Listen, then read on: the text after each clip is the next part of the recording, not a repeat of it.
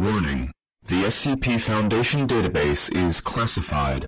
Access by unauthorized personnel is strictly prohibited. Perpetrators will be tracked, located, and detained. Item Number: SCP-075. Object Class: Euclid. Special Containment Procedures: SCP-075 is contained in a 1 meter by 1 meter by 1 meter Level 4 corrosion-resistant container, which must be contained in a secure chamber with equal corrosion resistance. The absolute humidity of the chamber may not exceed 1% at any time.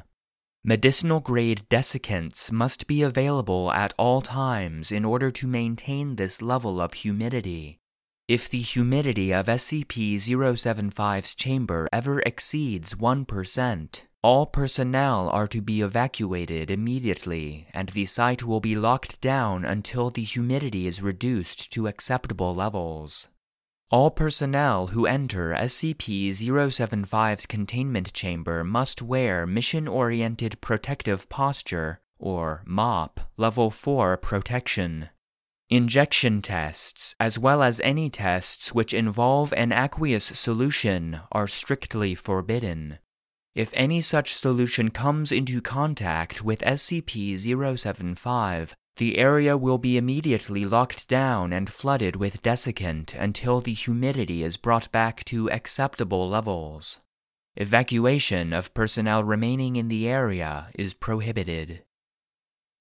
Description: SCP-075 resembles a large snail 20 centimeters in length, 13 centimeters in width, and 15 centimeters in height, with a muscular foot resembling a 6-fingered, clawed hand. SCP-075 is exceptionally heavy, with a mass of approximately 860 kilograms, a property that is not understood. Desiccation is the only known means of containing SCP-075, as it will enter a dormant state when nearly completely dry. When not desiccated, SCP-075 moves at incredible speeds for its size and mass. It adopts the behavior of a predator, jumping at and drenching its prey in a highly caustic base solution secreted from pores on its foot. These secretions are more corrosive than any substance known to terrestrial science. Due to SCP-075's aggressive behavior when active, this compound cannot be harvested.